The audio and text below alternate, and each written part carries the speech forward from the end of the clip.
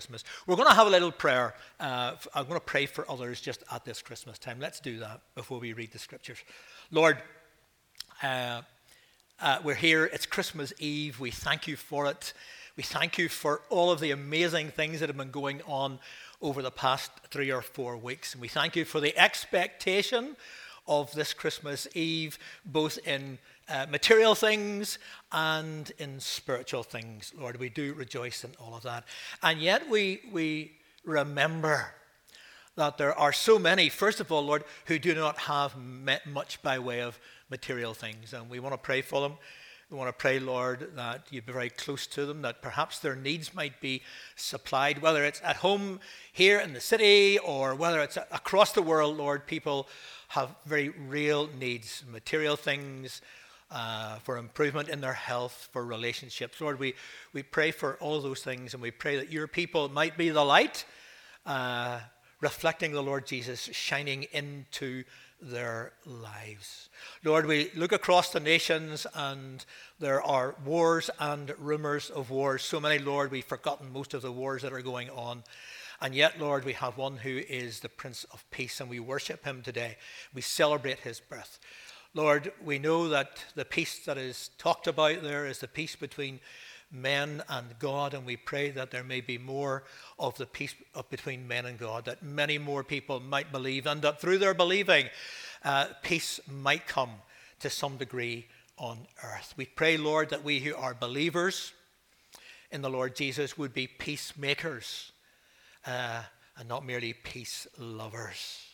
So, Lord, we pray for all of the people that we know who do not know the Lord Jesus Christ, who aren't in church today and won't be in church tomorrow, and are never in church, and they're never with the Bible, and they're never praying, and they're never singing Christmas carols or hymns. We pray for them, Lord. We visualize them in our mind's eye, and we ask, O Lord, that sooner rather than later you might touch their lives. Touch their lives by your word and by your spirit. Touch their lives, O Lord, and make them see the darkness of the world and the darkness which surrounds them and is in them if they do not know Jesus. And make them see Jesus, dying on the cross, risen again, ascended to heaven, coming to them and beckoning them to his eternal life. Lord, we commit those people to you. We mention them quietly by name. And we pray, Lord, that perhaps we might be the means whereby they may come to see Jesus and trust in him.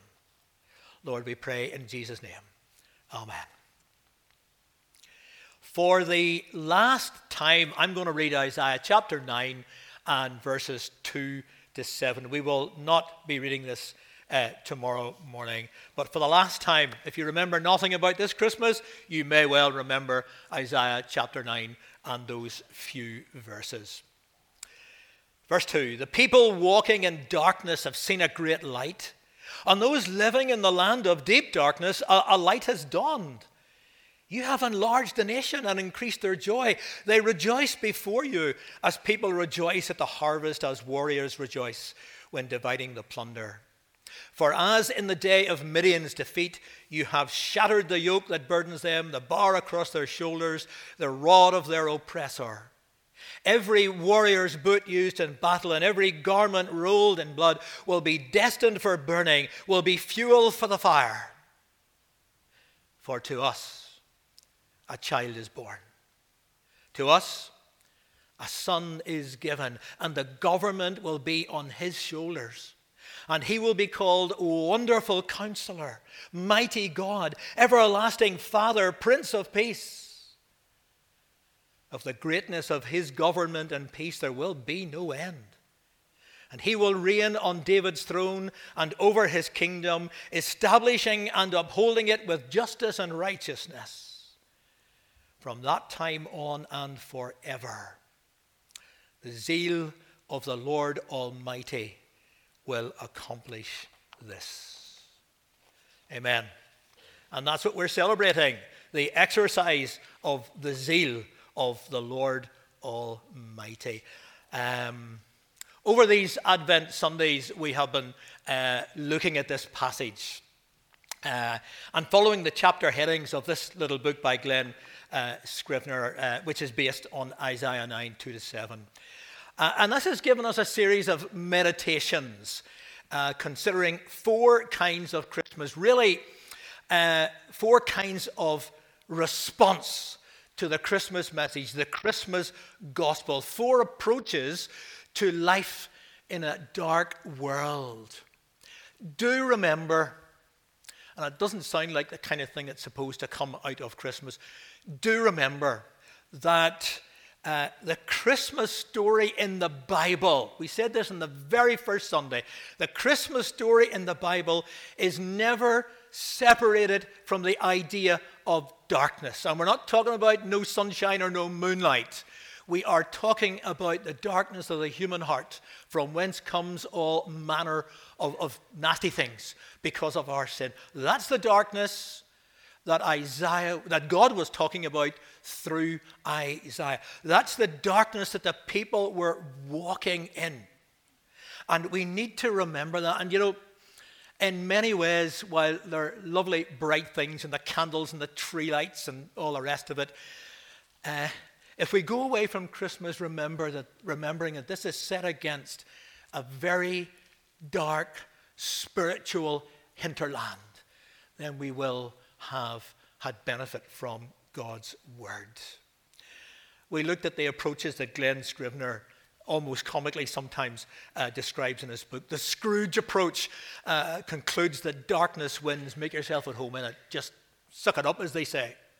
The shopper's response, they decide that darkness is coming, so just party on down, eat, drink, and be merry. Remember I said, some of these disaster movies you get where there's an asteroid or a comet or something very large and very hot heading towards planet Earth, and it's going to bump into it. This is never going to happen, of course, but bump into it and all is going to end. And what they end up doing more and more and more is the temperature goes up on planet Earth, everybody just parties on down. It's that kind of idea.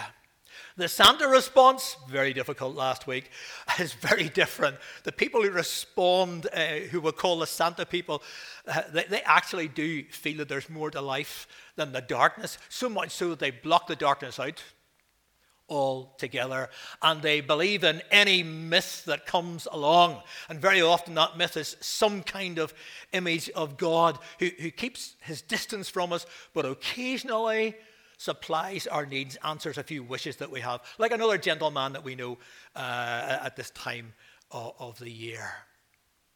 But all of this fades. I was just thinking this morning, and I was out with a dog, and I was walking around the streets, and all these gardens are full of all manner of bright things, and the windows of the houses, even in the morning as in daylight, are all lit up. In a week's time, it will all be gone. It'll all be over. And we'll be heading into January, and we'll feel a bit down on it. Christians don't believe any of that stuff that we mentioned over these other few weeks. We don't believe in fantasy. We don't believe in wish fulfillment.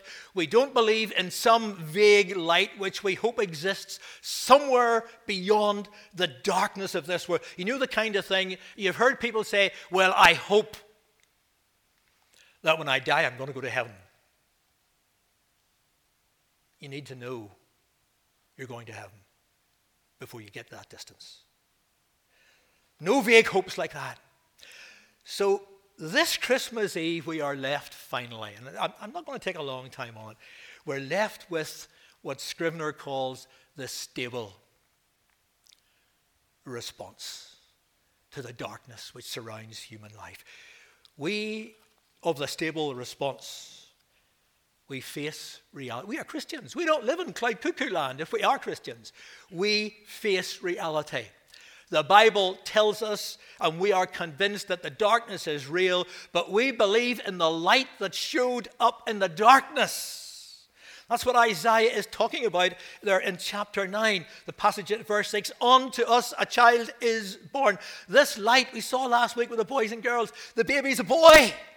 It's a person Not an idea, not a fairy tale, a royal child born into the darkness of our world. And it's as though this child has a gift tag hanging from his toe, and it reads, "From God to you," and the "you" is us.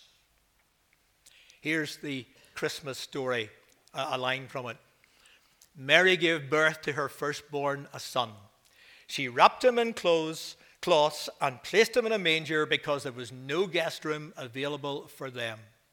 This was, of course, Jesus, Isaiah's wonderful counselor, mighty God, everlasting Father, Prince of Peace.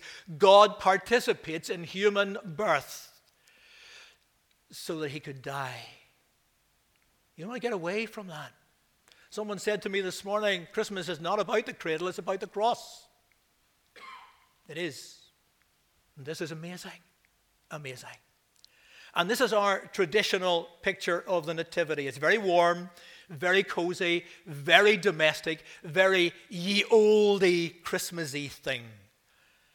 But actually what happened there, and what we figure in our nativity scenes, is utterly revolutionary. This is God's solution to the darkness of our world.